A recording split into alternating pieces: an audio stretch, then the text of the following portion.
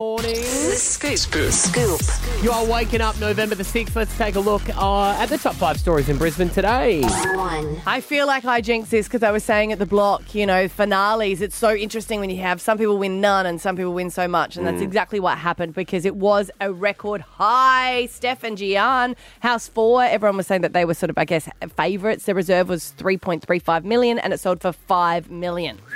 That is a profit of 1.65, making it a record because, once again, they got the $100,000 prize money on top of that. Wow. That was purchased by the Lambo guy. Mm-hmm. He's called the Lambo guy because he put a Lambo in his house, in his apartment. And we're trying to reach... I want to have a chat to him. He craned it up. Yes. It lives in a penthouse. And yeah. It was a bit... Why wouldn't you? I did find something a bit annoying is he didn't rock up in a Lambo. I was like, Well, it's in his house. It's you can't get that out. He also has another one. I was like, that's inconsistent. Own the brand. But he's going to auction them off.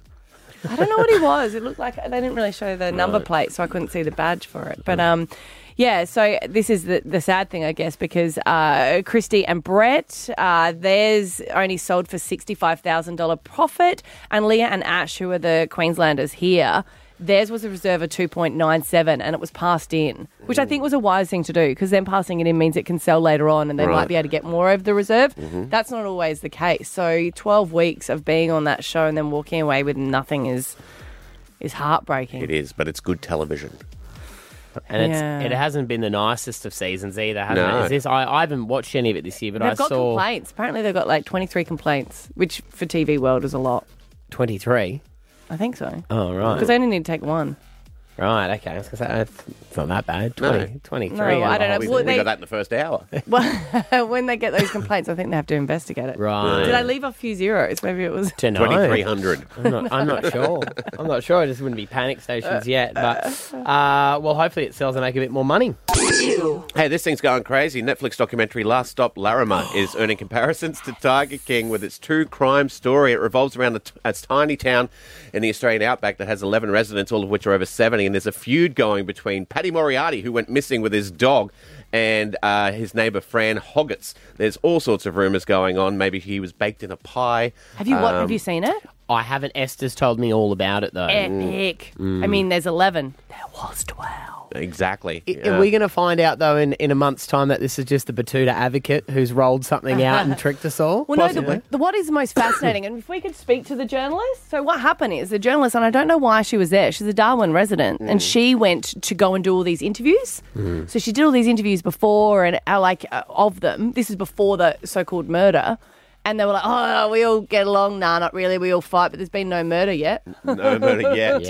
Yeah. And then she had a baby and the baby couldn't sleep, so she's driving around in the car at night and then she heard that a resident from this town that she had done all these interviews for had gone missing. And she was like, wait a minute. Hang on a second. So then she wrote a book about it and then that's been turned into it. Well, here's a little bit of what's going on in Larrimah.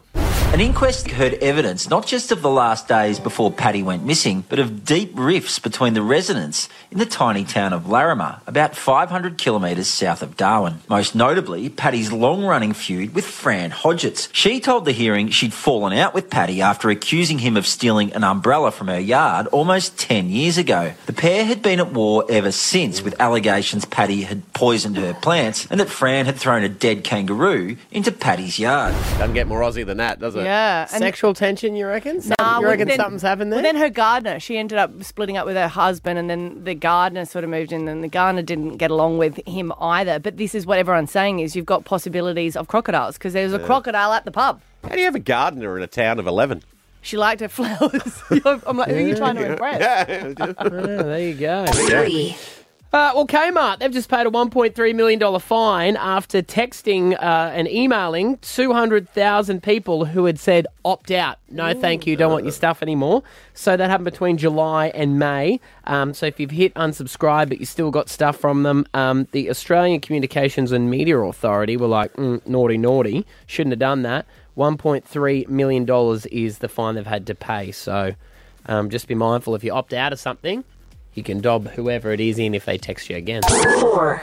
Well, it's happened. Kourtney Kardashian and Travis Barker have reportedly welcomed their first child together. All the family was seen at the hospital, which means it must be true. And he did let it slip that they were going to have a Halloween baby and that they have been going to call it Rocky. So we'll have to wait and see if it confirms that it was Rocky. But she's been quite open because she was the one that was had IVF treatments and they were desperate to have a child, and that was all seen on the show. And then she stopped the treatments and then fell pregnant naturally at the age of 44.